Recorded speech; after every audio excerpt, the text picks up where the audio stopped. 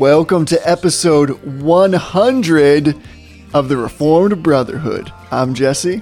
And I'm Tony, and we are proud members of the Society of Reformed Podcasters. Down for you, there's nothing in this world I wouldn't do. Hey, 100th episode, brother. Hey, brother. We sounded so enthusiastic in that opening. We are enthusiastic because this is our 100th episode. Happy 100, Tony. Happy 100. We are now 100 weeks old. Here's what's crazy about this. There's somebody out there, perhaps multiple people, who have listened to 100 hours of us rambling. Yeah, what is wrong with you people? Oh, God bless you kidding. all. So, that's all we're going to say about the 100th episode, I think, right? Agreed. So, we're going to call this the regulative principle of podcasting. We've kind of established this, I don't know, reputation or pattern, I don't know what you want to call it, but we've established this thing where we just don't do the normal thing. Like we didn't really do much. I mean, for 50th we worked together, so we made kind of a big deal out of that. Didn't we call it like the Pentacast or something crazy like that? Yeah. And great episode. We didn't do like special Christmas episodes except to like rail on the practice of celebrating unbiblical holy days. So which is kind of like a special episode in itself. Yeah. So we're thankful that we've made it to 100 episodes, but this is probably just going to be another episode in the hopefully long chain of episodes that long catalog continue for some time. So we're just going to keep doing what we do. The Centacast. Happy Centacast. I love it. Can't stop, won't stop. Exactly. So Jesse, let's flip things over a little bit here and let's start out with some denials. What are you denying this week? Have you seen the Jesus fish that people put on their vehicle sometimes? Yes, I have. Those things are annoying. They are annoying, but actually I'm going to go one step further and deny something that I find even more annoying. And that is, have you seen these Darwinian fishes that are eating the Jesus fish that people put in their vehicles? Yeah. I just want to deny against that, mainly not so much because I find it offensive, but because I find it obnoxious. Yeah. Yeah. I mean, it's like a perfect example of presuppositional apologetics and like borrowed capital, right? They can't even get their own symbols. Exactly. I've been wondering, what symbol do I need to put on my car that says, I'm willing to love you even though you're making a mockery of a Christian symbol? Is there something like that I can put on my vehicle? I don't think you can put it on your vehicle. I think that's just like being a Christian. I mean, like you let your good work shine before men, not like you guys did an episode on Fast God Stuff where you talked about like Christian bumper stickers and like how stupid that is to like put it on your car, because it's like you're never a good witness when you're driving. If you're a good witness when you're driving, they're in front of you and can't see you anyways. That's true. So, hardly ever. Yeah. I don't think there's a symbol. I'm sure there's a bumper sticker that says like I love you even though you cut me off because Jesus something. But those bumper stickers they would just make me mad if I saw something like that. I agree, and that's where I come to land with this whole Darwin fish thing. It just seems like unnecessarily combative. Like, just put what you're for. That's fine. Even if it's something like those obnoxious coexist bumper stickers. Have you seen those where every letter is like some relative symbol from some kind of religious philosophy? Right. Even that is better, I think. It just tell me what you're for, but it's just really obnoxious. Yeah. How about you? I'm denying sleep deprivation. Oh, good call. So we went to the beach and our dog got on a regular sleeping schedule and actually like was sleeping later than I wanted to. So I had to change my alarm clock because the dog used to be my alarm clock because she would get up at like 4 a.m.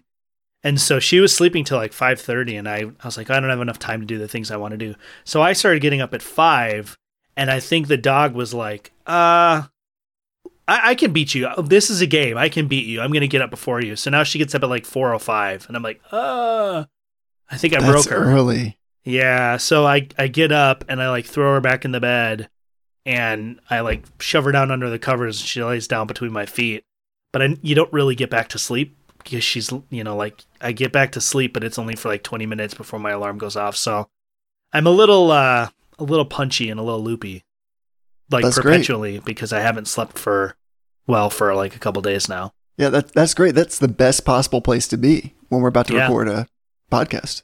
Yeah. Yeah. So Jesse, what are you affirming today. I'm even more excited. So this week, the Wall Street Journal read an article entitled, "Who's Super Stoked About Spike Ball? Beach Bros and Mennonites." And I shared this article with you because I loved it so much. So if you're not familiar and you're listening to this, there's this relatively new 2-on-2 sport, which has rules that are similar to volleyball, but instead of spiking a large ball over a net, the players basically smash this smaller ball down onto a trampoline-like net. And what I learned from this article is I had no idea that essentially central Pennsylvania is like the mecca of this sport, and specifically Mennonite and Amish community, which I just think is fantastic.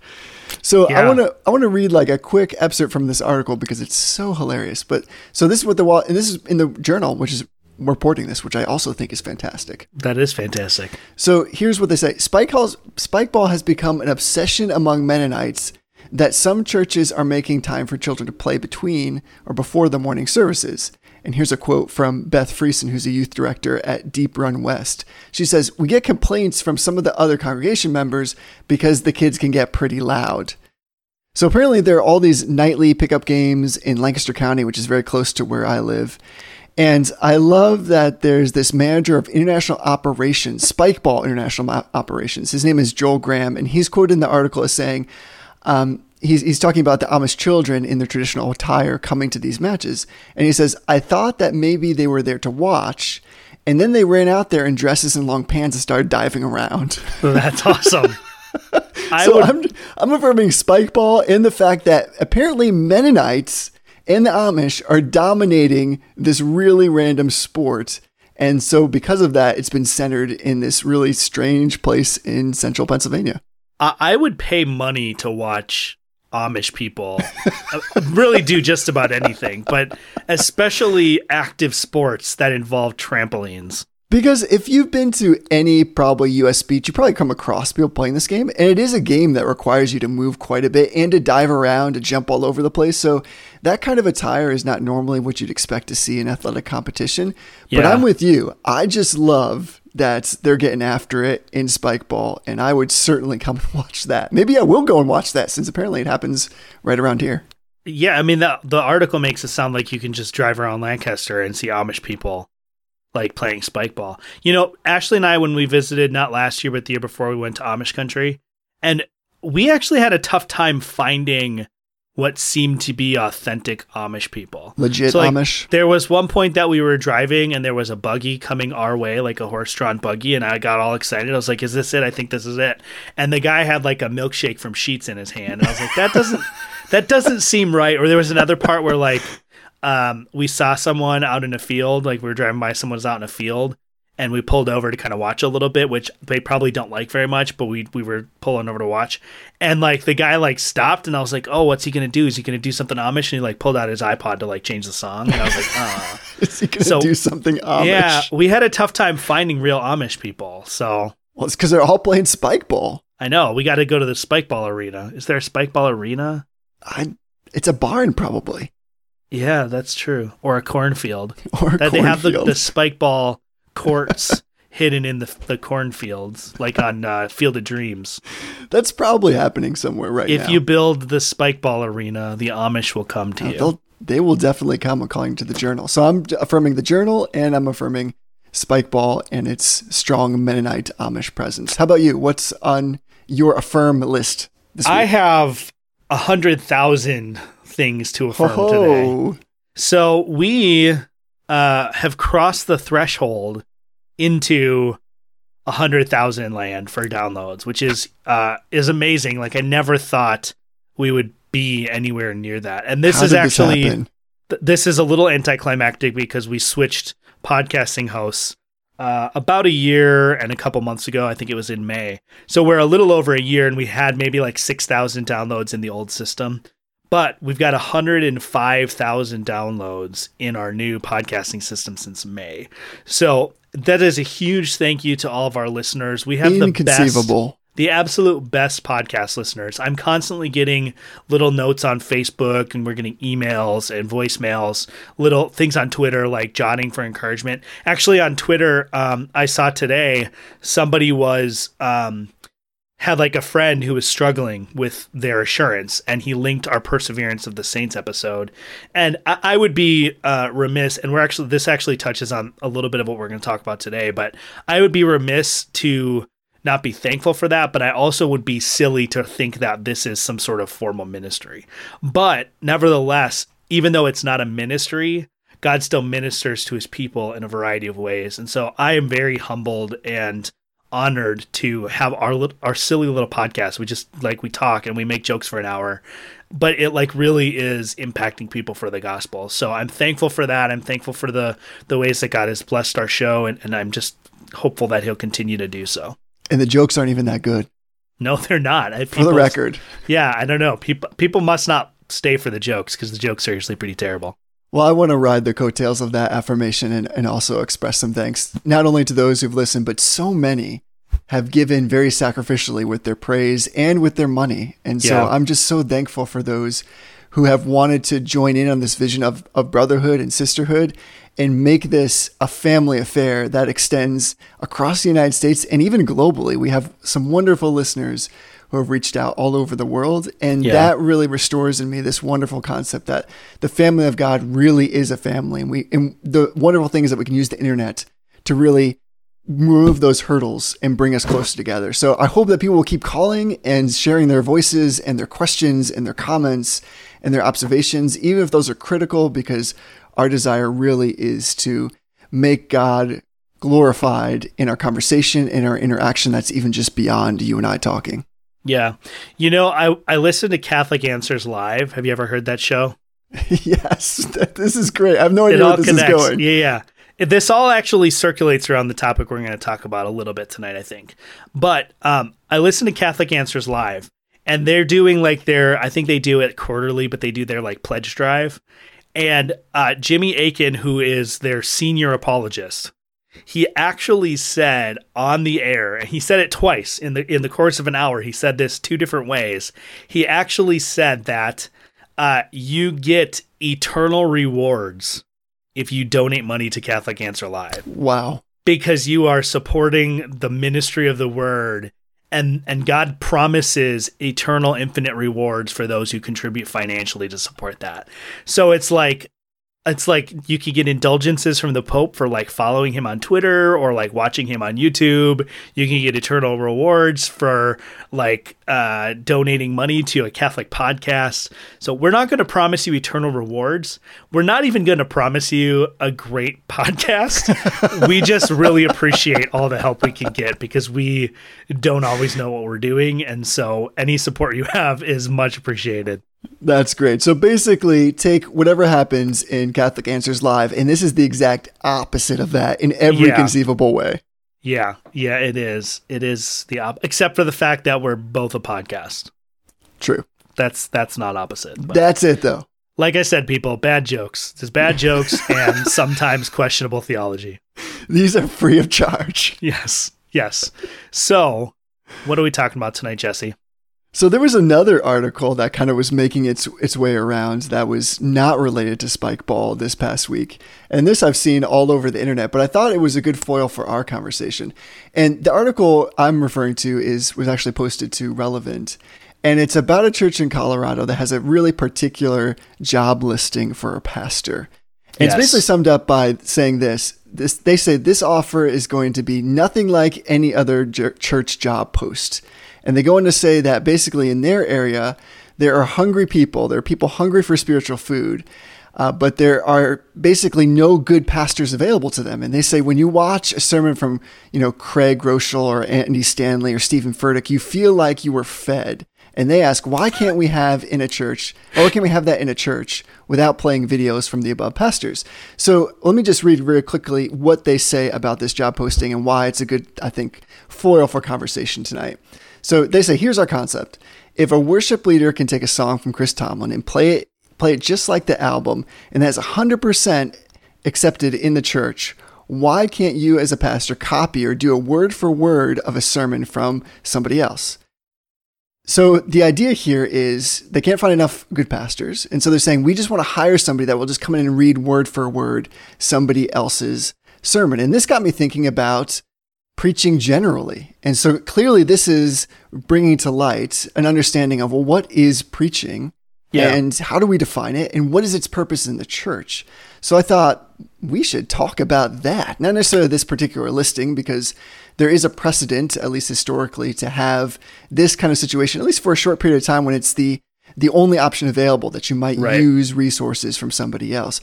But I thought we should really just talk about what is preaching. And I wanted to start with kind of getting your sense for, what do you think, or how would you describe the kind of state of preaching in, let's just start with like America these days. What's your sense about what the state of preaching is like?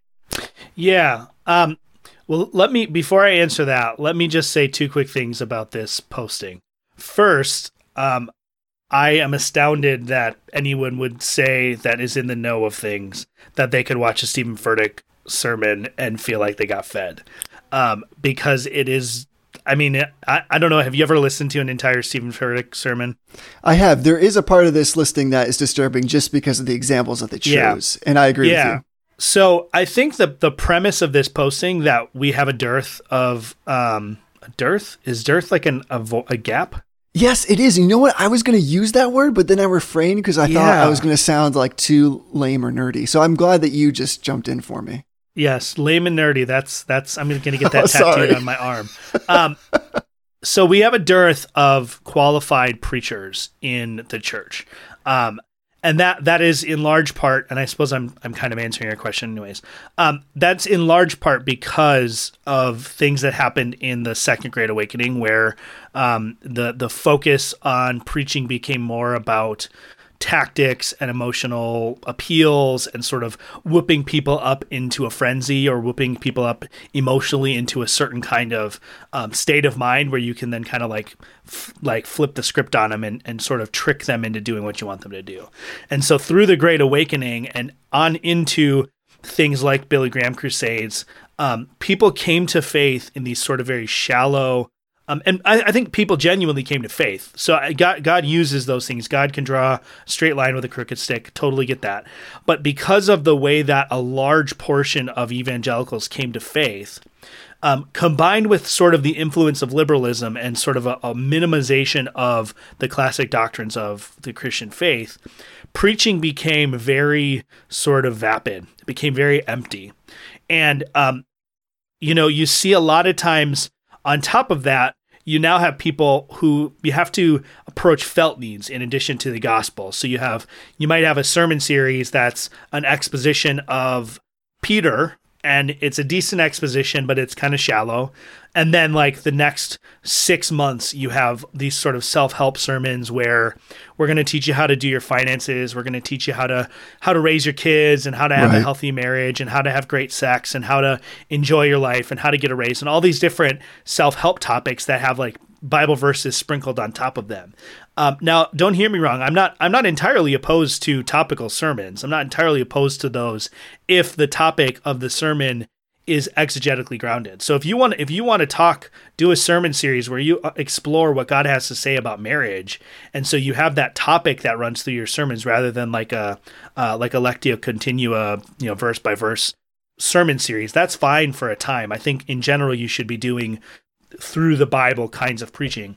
But because of those two phenomena, a lot of churches are just, the preaching is just really, really shallow. If the gospel is mentioned, it's kind of an add-on. I used to think this was a cynical question because I would ask it when I felt cynical about a sermon, but I actually don't think it's that cynical of a question. I think it's actually a good way to sort of assess whether a sermon is a good sermon or not, is when I listen to any sermon, I ask myself the question at the end, if someone was to ask the question, what must I do to be saved? Could that sermon have given them the answer to that question? Yeah, that's good. In general, if the answer is no, then that sermon I don't think was a proper sermon. That doesn't mean every sermon has to have like an altar call or like a specific discussion of justification, but in general, every sermon should point to the fact that humans need a savior. Jesus is that savior, and only by trusting in Jesus can you obtain that salvation. Right on. So the current state of preaching in America is what gives rise to this kind of a thing.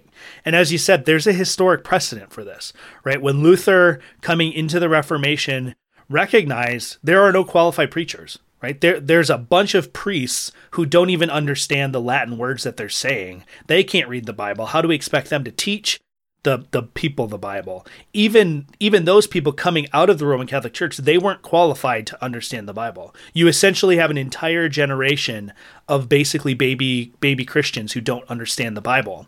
And so Luther, and I believe there was some of this going on in the Reformed churches as well, but I don't know for sure, but Luther actually published sort of a collection of sermons or homilies that a priest or a pastor in a Lutheran church could get up and read, and that was a way of guaranteeing that the people got text. They got a sermon exposited, a scripture exposited week by week that included all the necessary elements and was a faithful articulation of the gospel.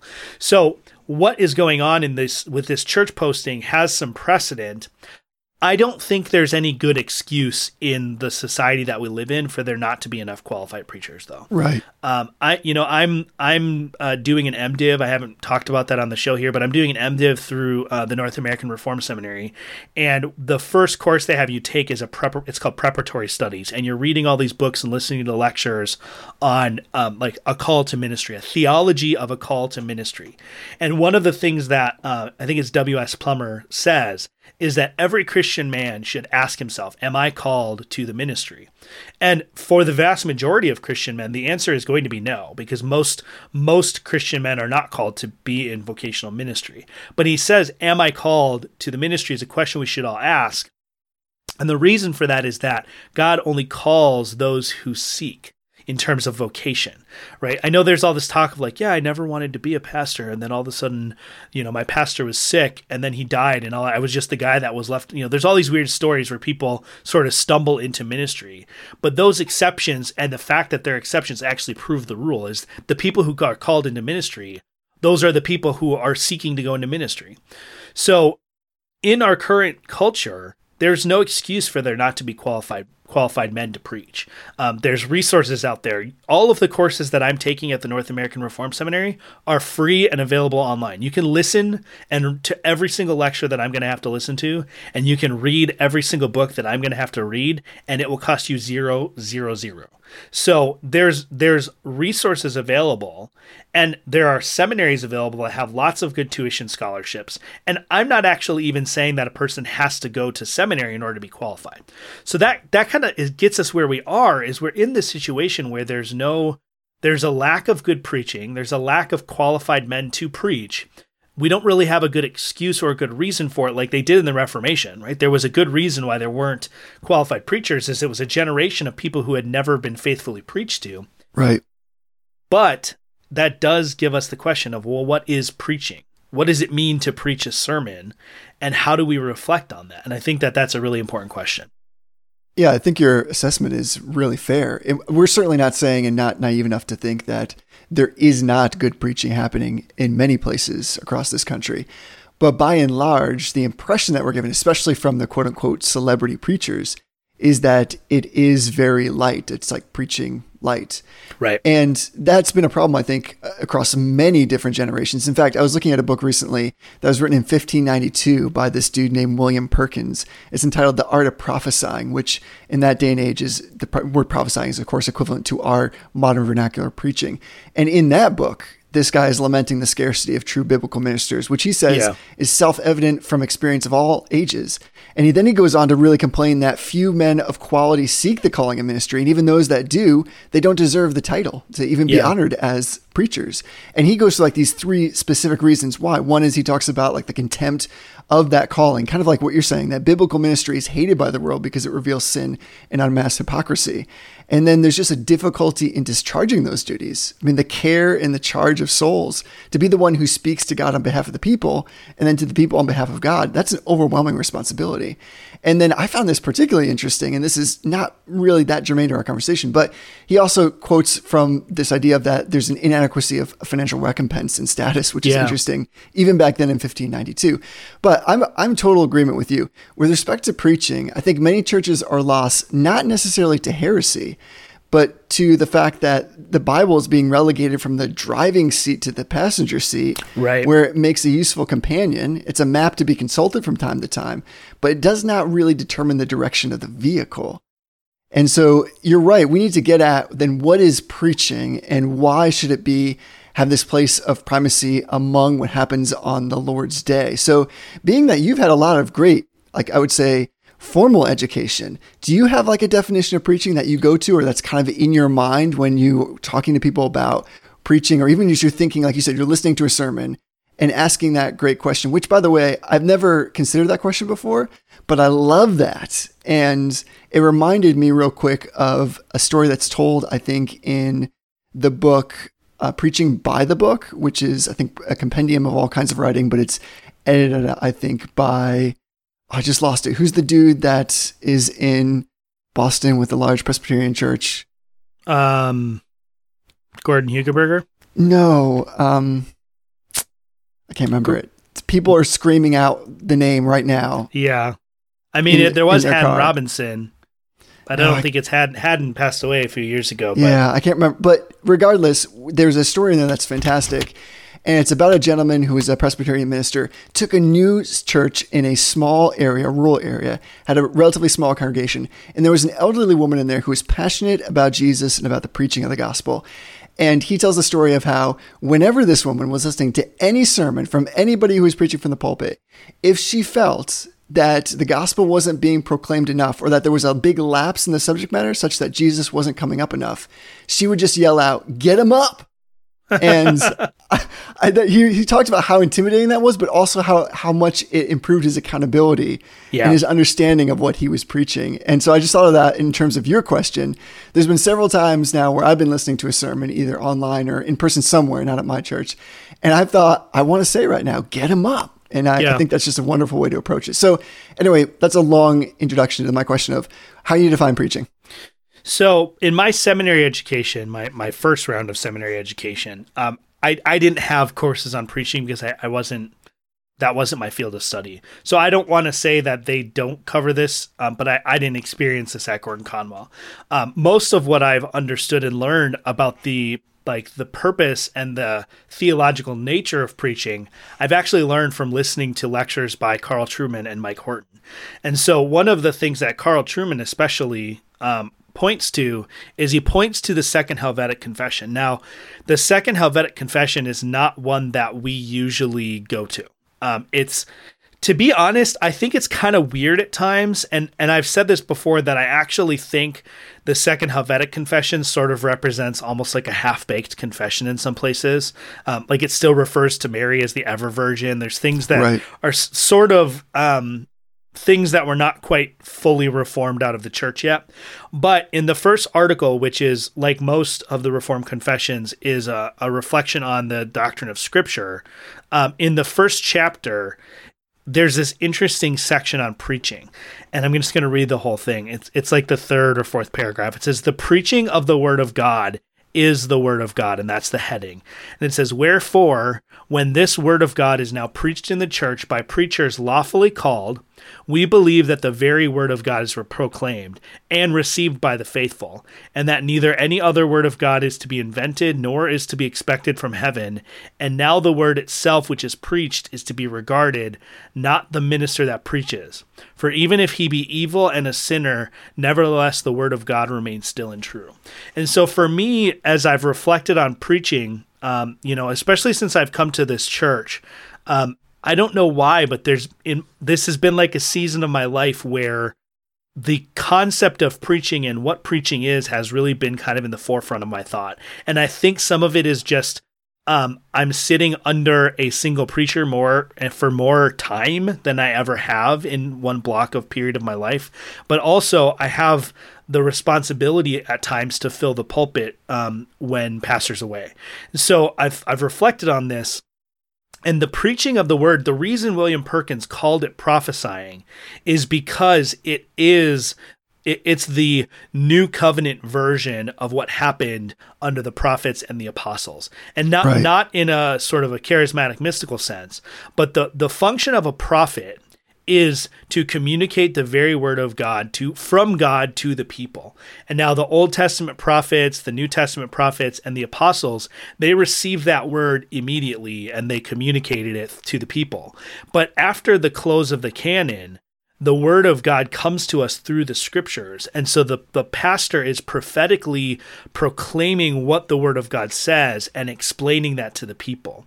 And so when a person steps into the pulpit, particularly an ordained minister of the gospel steps into the pulpit and they open up the scriptures, and I don't mean open up just in terms of like actually opening the book, but they exposit the scriptures, they crack open the word of God, and they reveal what's inside because of their study and because what the Spirit has illuminated to their hearts. They reveal that to the congregation. If that's faithfully done, it is the very word of God that is being preached. And that word of God is a confrontation, it's a summons, right? So this is largely coming out of Horton, is that it's the covenant Lord proclaiming through his delegated ambassador, his messenger, proclaiming to the congregation, you are mine. And the congregation has a choice to either respond like Isaiah did and says, here I am, Lord, send me, or like Adam did and hide. And so that's what preaching is. It's not a lecture. It's not a speech. It's not a testimony. It's the pastor. It's a confrontational act wherein the pastor actually comes and on God's behalf confronts the congregation with the truth of the word of God. And the elect in the congregation respond in faith and worship. The reprobate in the congregation, they respond by hardening their hearts further. Right on. That's well said. By the way, I just need to catch us up so that, again, I don't get a million emails. I gave you the wrong city when I was trying to have you guess the author. You were talking about New York, weren't you? Yes. Yeah, it's Tim Keller. It's Tim Keller, yes. Yeah. That's my New England roots. I just think all cities should be Boston. So yeah. I totally agree with you. I think sometimes it's helpful as well when we think about preaching, and we're talking about biblical preaching to be really precise, to think about what it's not and to kind of take the contrary perspective in terms of approaching it a different way than what you've just affirmed. I think sometimes we may have so overreacted to the mystical and the subjective emotional in preaching that we now see it in terms of dispensing biblical knowledge rather than pleading with God in prayer and men in proclamation to change their lives in time for eternity. So in other words, we basically kind of sometimes go into this preach the word has become explain the Bible. Right. And sometimes there's a confusion between church and the academy. And to me, the field hospital is a more biblical model than the university seminar room, but it is still the word that does the work because we don't want information, we want transformation. And so I was thinking, in preparation for our conversation, how I would understand that in terms of looking at the example of Jesus, because there's so much that we can glean from Jesus in terms of how we should understand what preaching should be like. And I like your idea of it being confrontational because the truth, because of our sinful nature, always is going to cut across us. So even sermons that are uplifting, there's some element in that where we should be understanding that there's a truth here that's hard for us still. Right. And we have to kind of move through that. And part of the gloriousness of the mercy of God is understanding, of course, the hard edge of sin. But I was thinking of Luke 4, and this, will be very familiar to many, of Jesus being in the synagogue and then standing up and reading from Isaiah. But I love that verse that he picks from Isaiah, and I'm just going to read Luke 4, 18 and 19. This is Jesus speaking. He says, "The Spirit of the Lord is upon me because he has anointed me to proclaim good news to the poor. He has sent me to proclaim liberty to the captives and recovering of sight to the blind, to set at liberty those who are oppressed, to proclaim the year of the Lord's favor." So we get this proclaim it 3 times, that verb strong in the course of just 2 sentences, basically. And so what floors me is here is Christ preaching Christ from the Old Testament. Yeah. But Jesus not only interprets Isaiah, he's also interprets like the Nazareth congregation. And so there's something, of course, that exemplifies the pattern of Scripture interpreting Scripture. But it's as if, though, like the sermon has an ellipse with 2 focal points. Like there's the biblical text, and there's the condition or the situation of the hearers. And this goes back to what you said. At one level, the message is received well, because we're told that all of them spoke of him and they were just amazed at the gracious words that came from his lips. But at a deeper level, it's profoundly rejected because not more than 2 sentences later, there's a bunch of people saying, "Isn't this Joseph's son? Like, we know this guy. Yeah. Like, how is it that he's saying these things?" So Jesus proclaims a message, from authority with God. And in Nazareth, the hearts were hardened. And in Capernaum, they were softened. So faithful preaching ministries really, they harden as well as soften hearts, right? Right.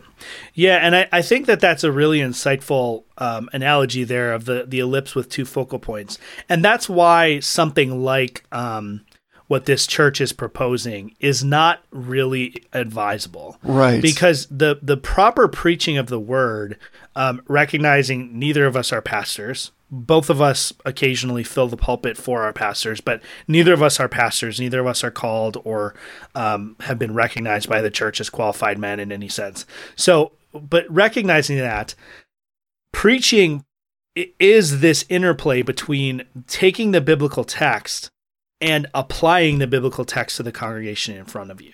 So that's really the difference between like a lecture, right? You could have a brilliant master lecturer who knows the topic and knows the subject, write the lecture out, and then give that lecture material to an actor and coach that actor to deliver it the way they want. Right. And that exactly. actor could go from school to school to school to school and have the exact same effect in each school, because the intention of that lecture is, and I don't want to say merely like this is a negative thing, but the intention of that is merely to convey information in an effective manner. Preaching is not just about conveying information about God, right? That's a theology lecture. There is debate about what's required of those who would teach theology in terms of is the office of teacher have to do with education or just the ministry. But there's nothing specific about teaching a lecture, a theology lecture, that requires a special, unique gifting from God, right? Bart Ehrman probably could teach a systematic theology session and do a fine job and communicate that information wonderfully. He knows it. He understands it. Derek Webb could give a very fine theology lecture if he wanted to. Right. And he did. And he did. He did a great job explaining the theology of, I mean, there were little things that were not quite right, but he did a fine job explaining it when he was on Popcorn Theology. The difference is, though, a pastor, and this is why things like multi-site campuses or like why a podcast can't replace your pastor, like those kinds of things. The reason is that a pastor should be applying the scriptures to his congregation, right? So Jonathan Edwards, Mark Dever is well known. He's an expert in Puritanism. He's well known for delivering Puritan sermons to his congregation. But even Mark Dever doesn't do that willy-nilly, and he doesn't do that all the time. Right. He may pick a sermon on a particular subject and apply that sermon to his congregation because he thinks that the person who preached it originally did better than he would. But he's still applying the text to his congregation by making an intentional choice. Whereas this congregation thing that we're trying to propose, this just read a sermon, no, like all you're doing then is it's basically just conveying a lecture. If you're going to do that, then why not just pipe in, why not just call Elevation Church and ask if you can pipe in Furtick in the morning, right? If the point is just pulling in a pastor and it doesn't matter that this man is applying the text to this congregation, then why not just live feed in other things or play audio clips of, someone over the intercom or the overhead speaker. Right. So I think that really does, proper preaching is not a single person activity. Right. A pastor is also is preaching, but the congregation is participating in that in a sense. Not in that, like this story of the lady who like yells things during the sermon. That would really bother me if I was preaching and suddenly I was getting like heckled from the crowd. And maybe like that's the point is like, she does this so she doesn't have to do it every time. She only has to do it once or twice, and then the person knows, I better make sure that the Christ is the front and center of my sermon. But the point is that, like I said, there's the pastor and there's the congregation, and there's kind of this interplay that's happening between them in there. The pastor's preaching, the congregation is receiving, right? The Helvetic Confession called out the fact that not only is the word of God preached, but it's received by the faithful. So there's a difference between what's going on between a lecture and a congregation in terms of what's happening in the congregation as well. Video may have killed the radio star, but it's not going to kill the pastor. Right. Oh yeah, absolutely. There's, and that's the thing is like, if you've ever been involved in like a multi-site church where you have video being piped in, and this is the Reformed world too. This isn't just the evangelical world that does this, right? John Piper. I went to John Piper's church a couple times, but I never saw John Piper preach live because I was just watching him on a video. Right. I have friends that go to the Village, and 1 out of 5 weeks they might see Matt Chandler up front, but the other weeks he's on a screen. So this is not just a general evangelical thing or circles that we would look on and say that's not good. People within the Reformed world also do this multi-site preaching thing, and by doing that, I think they miss the point of preaching. For sure. Yeah, I agree with that. I think part of what happens with the marginalization of preaching is it betrays what true biblical preaching is. Mm-hmm. So in an age when the church is no longer central to the fabric of society and has lost its credibility, preaching is presumptuous to many. Right. Because for one person to instruct others about matters of belief or behavior is unwarranted arrogance. But that betrays what true preaching should be, because the cry of the postmodern generation is basically, don't preach at me, bro. Right. And so that implies that it's more than just conveying some kind of knowledge or giving you some kind of, helping you to make some kind of intellectual assent. But I think of preaching as like the pastor coming after me with God's word. That it's more than just saying, this is what God says, but this is what God says to you, and this is how you should apply it in your life. I like some brief definitions. Out of the Reformation, the Reformers basically regarded preaching as the source and spring of Christian faith. I think that's helpful. Right. I particularly love this quote from Cotton Mather, who says really succinctly, the grand design and intention of the office of a Christian preacher is to restore the throne and dominion of God in the hearts of men. And that can't just happen by saying, well, here is what is in this text, and here's what it says. Let me give you some more context, and let me teach you about some of the original language. But it has to come with a proclamation. It's a heralding of the good news. It's moving the gospel forward. And that is the part that is so lacking in a lot of the more celebrity sermons. And part of that is because it's just more convenient to, of course, always come forward with good news, or to say things like God loves you and he has a great plan for your life and he wants you to be successful. And so I think what's helpful in this conversation is, some would probably disagree with me on this, but while some would say, well, there's preaching that happens, at Joel Osteen's church, I don't even think what he's doing goes over the bar of preaching. I just don't consider that preaching at all. Now, that might be splitting hairs, because some would say, well, he's just preaching the wrong things. But that's the point of this conversation, is that is not preaching. I mean, would you agree with that? Yeah, I mean, to a certain extent. I mean, I think preaching is, in one sense, there's the technical sense we're using, right? The opening and exposition of God's word. Right. There are lots of places where you just don't get that you get some sort of self-help lecture or some sort of motivational speech that uses the Bible as a prop for that motivational speech. And that's what I think you get at Joel Osteen's church, is you have basically like a self-help or a motivational speech that sort of has the Bible as a theme in the speech. But Joel Osteen could probably just deliver basically the same sermon and could use the Harry Potter books as his foundation to give a motivational speech or something like that. They would be better that way. It probably would be better that way. And I think with people like Stephen Furtick, though, I think you do get some preaching. So every once in a while, I don't listen to Stephen Furtick anymore. I used to listen to him fairly regularly, mostly because I just wanted to sort of keep my ear to the ground on what was going on out there. You once in a while, you get like a really good kind of gospel nugget. Like he'll once in a while will sort of stop being such a goofball and will sort of buckle down. And I remember there was one time that he did a straight up sermon series on the attributes of God and how each attribute of God is essential to the gospel. And they were biblical. And this is what I mean is, like, in a lot of these churches, Stephen Furtick, most people don't know this, Stephen Furtick has an MDiv from Southern Baptist Seminary. Yeah, true. His church is an SBC church. So he's trained, he's educated, he's apt, he's actually able to teach, other than sort of his weird childishness at times and some of the questionable moral things that greediness and things like that come up. I don't see a reason why he couldn't be qualified to teach under the 1 Timothy requirements. He's an effective communicator. He understands the content of the Bible and that actually makes it worse in my mind. Is he actually understands what the Bible says, and he teaches other things that have nothing to do with that.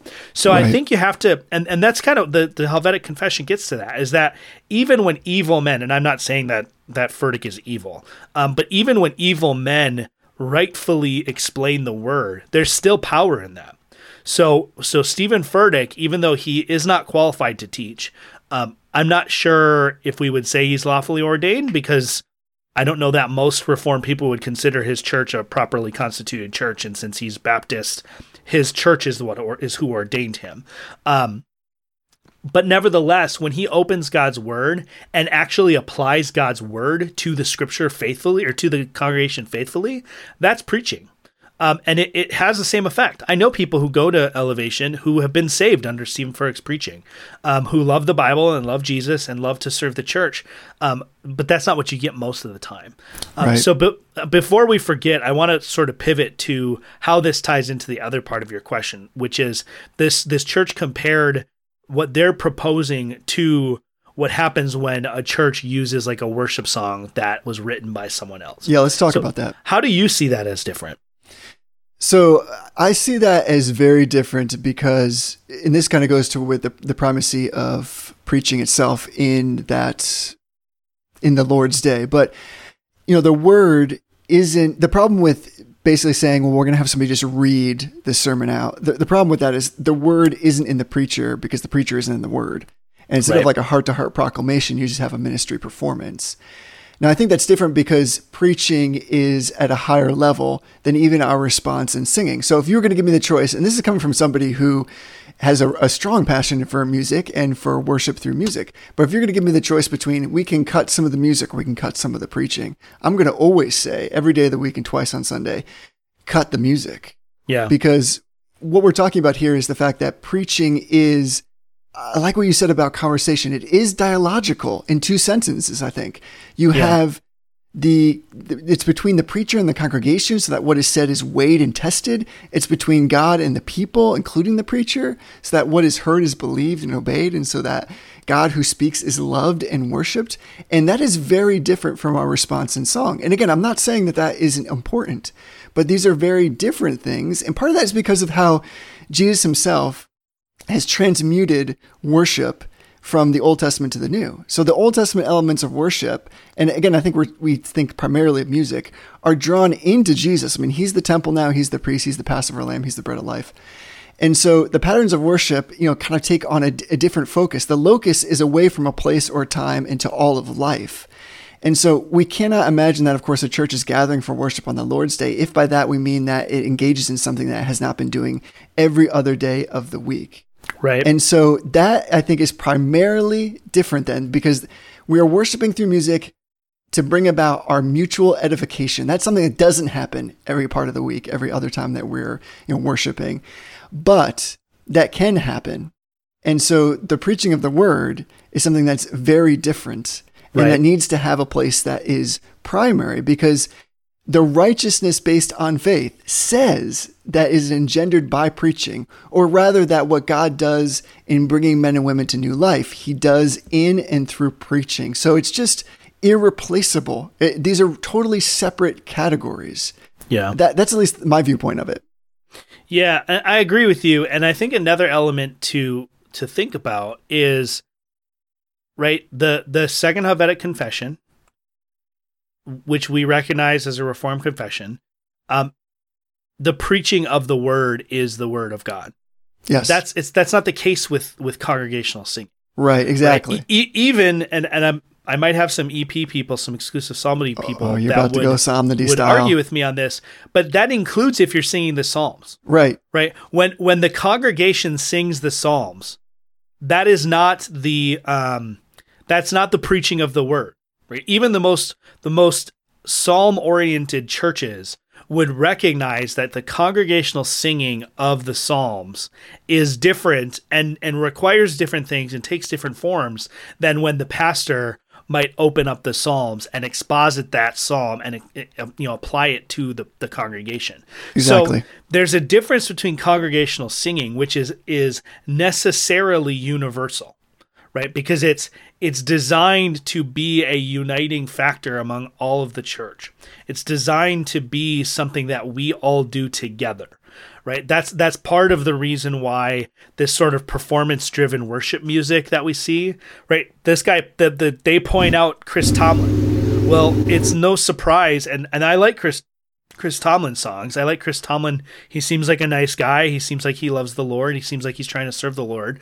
But you don't go to Chris Tomlin worship services. You go to Chris Tomlin concerts. Right. Right. You don't go to, you don't go to Matt Redman worship programs. You go to Matt Redman concerts, and that's not a mistake that you're going to a concert. So this element of performance being kind of embedded and sort of smuggled into our congregational singing, we call them worship choruses rather than like praise songs or like worship time. We call it congregation. We call it choruses. Well, a chorus is a group of people singing. It's not a soloist. It's not a performance. It's a group of people who are singing together. And so there's a difference between that the whole church, including the pastor, does together in basically the same function, right? When Ashley and I are leading musically, we're not doing some sort of spiritual authoritative exercise. Exactly. We just happen to be the ones that have instruments in our hands and are sort of out in front of determining what's being sung. There's nothing saying that not everybody in the congregation could have an instrument. I mean, Right. That would be chaos, but if you had a church where everybody knew how to play an instrument and you could do it in good and orderly fashion and not chaotically, there's nothing saying that people couldn't bring their own instruments and supply their own part of the music in addition to their voice. I don't know practically how that could work, but theologically, that's just fine. It's funny. I've mentioned this sort of charismatic element to this church I went to in Minneapolis, and we had one lady who always brought her own tambourine. Tambourine? It's church always a service. tambourine. Well, it's because it's such an easy instrument to play. Or Why not the seemingly. triangle? But tambourine is actually really hard to play well, and she was always To play she was well. always off. Either it was just like a straight beat, no like rhythm or anything. It was just straight beat, or it was so crazy erratic. Sidebar. But there's nothing saying that the musical congregational singing. There's nothing special about the people up front in congregational singing. That's what I'm trying to say. The people up front are a circumstance of worship because in order for the congregation to sing effectively and not have it be a distraction, there has to be somebody who starts the tune and carries the melody and provides, in our context, we say provides instrumentation to help people know what to sing. But that Right. there's nothing special spiritually about the person up front who's providing that circumstantial guidance. The pastor in most churches, in our church, the pastor sits down or stands with the congregation, usually facing the same direction as the congregation. So it's this moment where the congregation is all engaging in the same activity together, where preaching is a totally different exercise, where the pastor is addressing the congregation, and that's part of why there's a separation between the pastor and the congregation. The pastor is in some senses standing in on behalf of God and delivering a message on God's behalf. That's why, like I said earlier, that's why the Puritans considered it prophecy. They considered an extension of that act of prophecy is the prophet comes forward, delivers a message on God, on behalf of God's people as God's representative.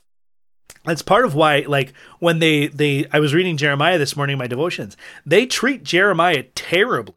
And one of the themes of Jeremiah is that they're treating Jeremiah terribly in a sense, typologically, of how they're treating God.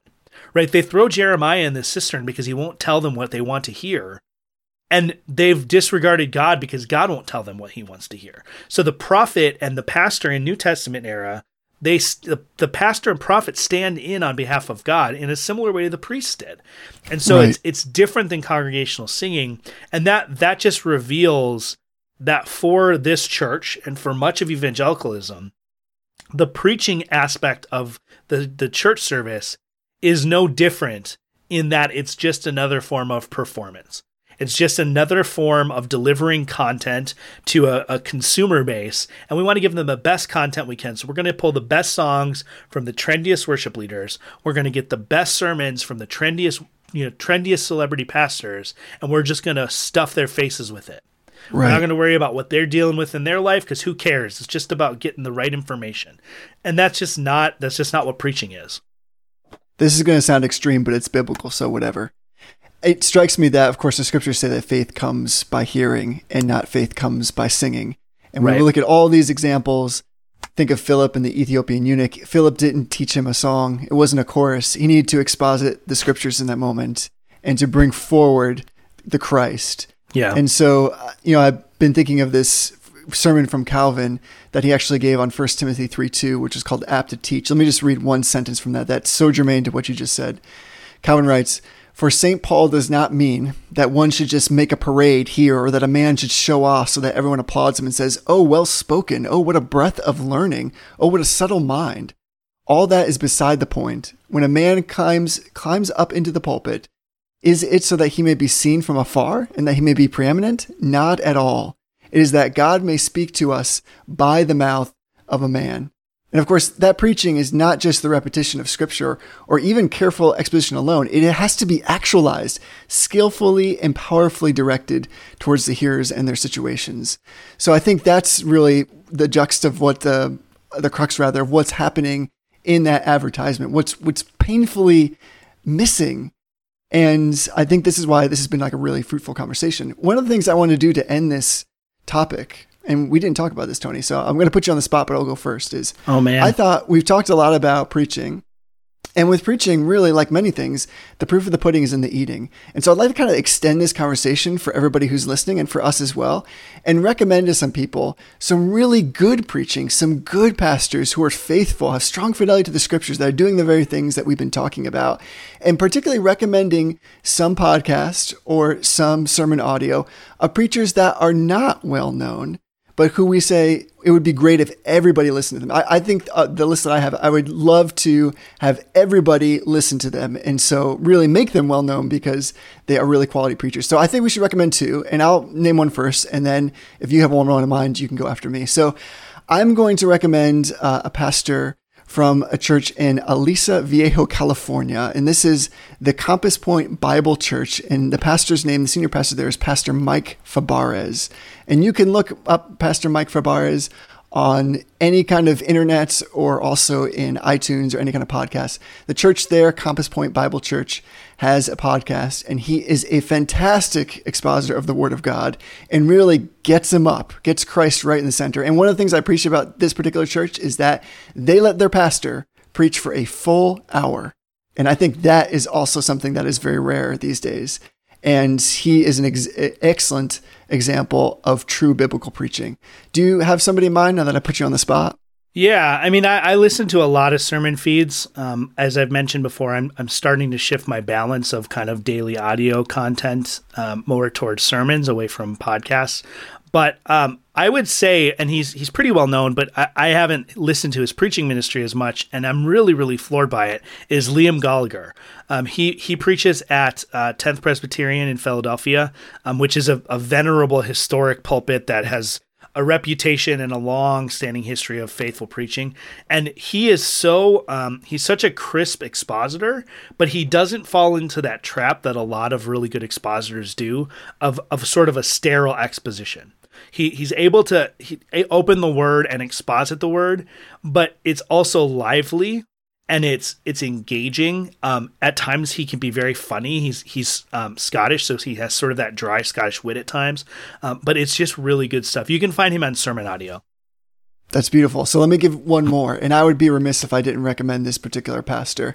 And that's because part of God's graciousness and loving kindness to me is that he purposefully put me as the son of a preacher, and a preacher who is fantastic and who has modeled for me what true exposition and true proclamation looks like. And in my life, every other pastor gets compared to this gentleman, and that is my father, the Reverend Dr. Kevin Schwam, and he preaches at New Hope Community Church. And you can also look him up. We'll try to link to all this stuff, all the things that we're recommending in the show notes so that you can easily find this. But he is a man that is deeply passionate about the gospel.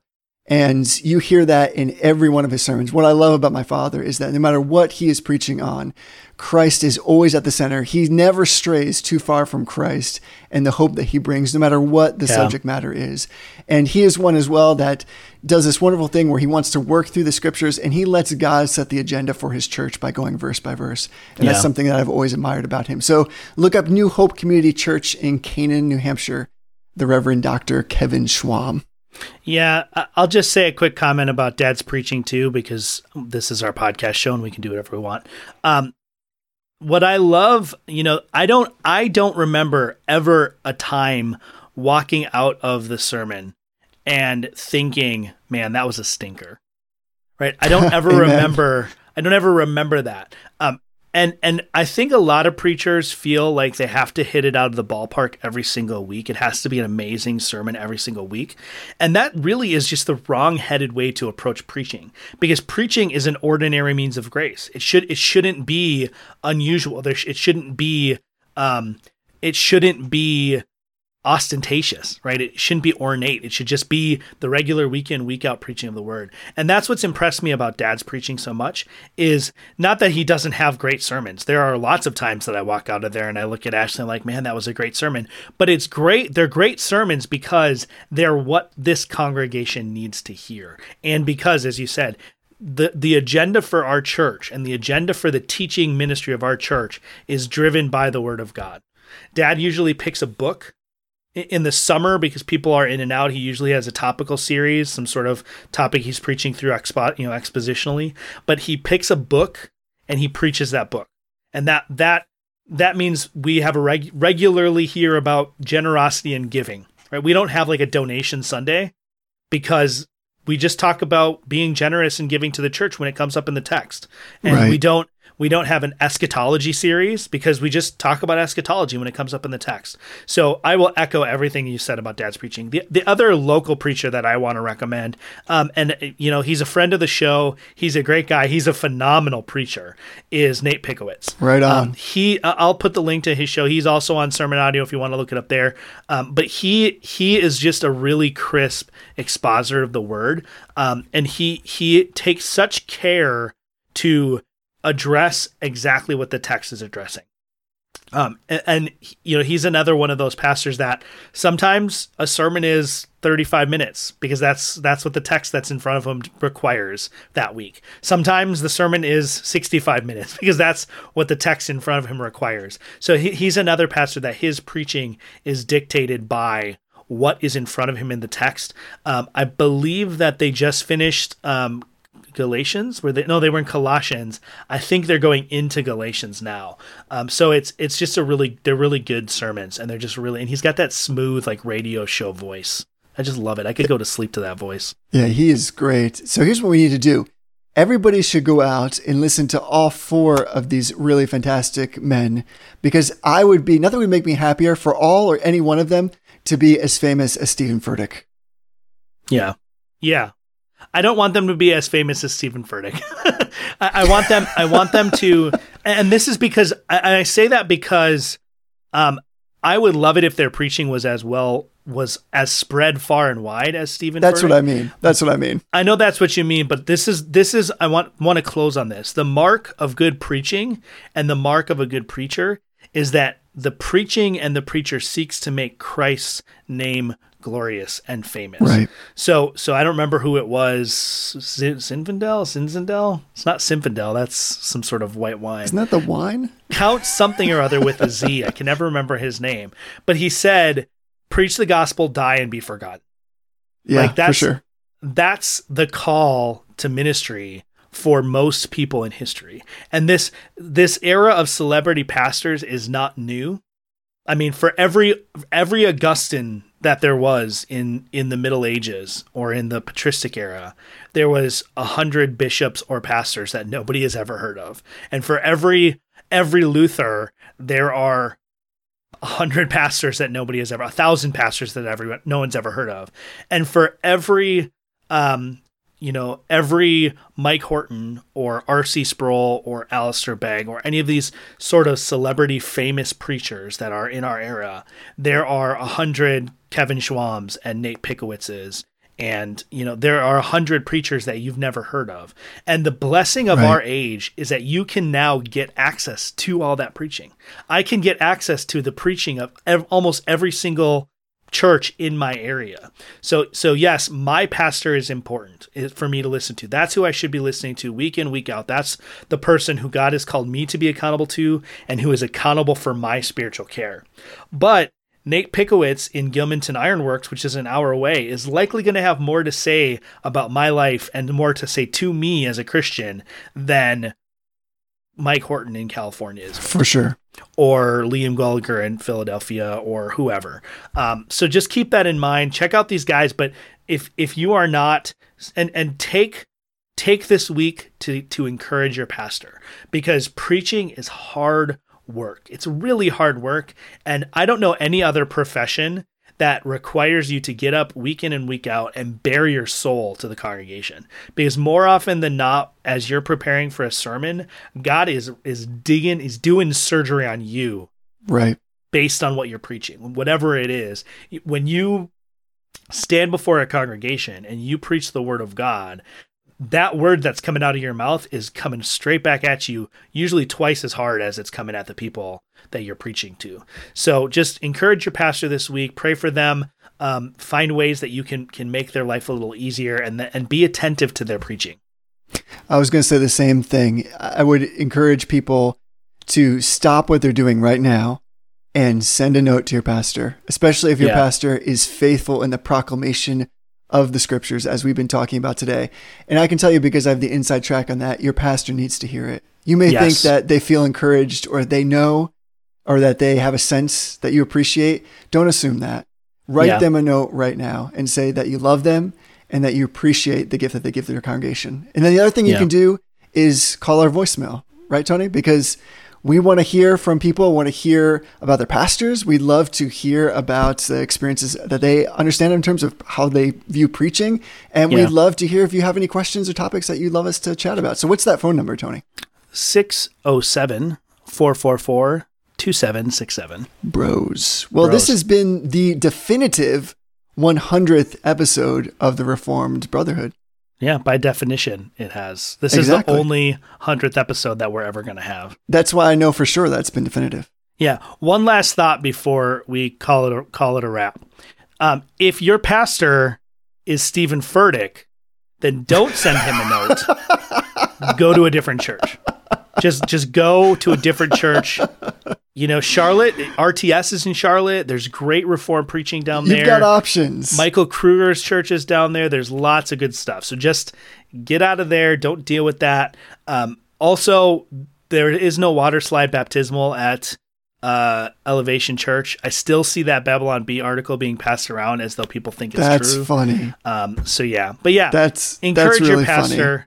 Give us a call. Let us know if you have a pastor that preaches awesome sermons or even just preaches ordinary sermons but is faithful. Right. Send us the link to that. One of the things that I've been trying to do is to link to sermon resources on our Twitter feed, sharing good sermons that I'm hearing. Oh, we got to do that. I would love it if our Twitter feed or our Facebook page or even maybe an RSS feed coming out of our website, if I can figure out the legality of this, so we don't get sued out of existence, is to be a sort of a repository where you can come and find good preaching.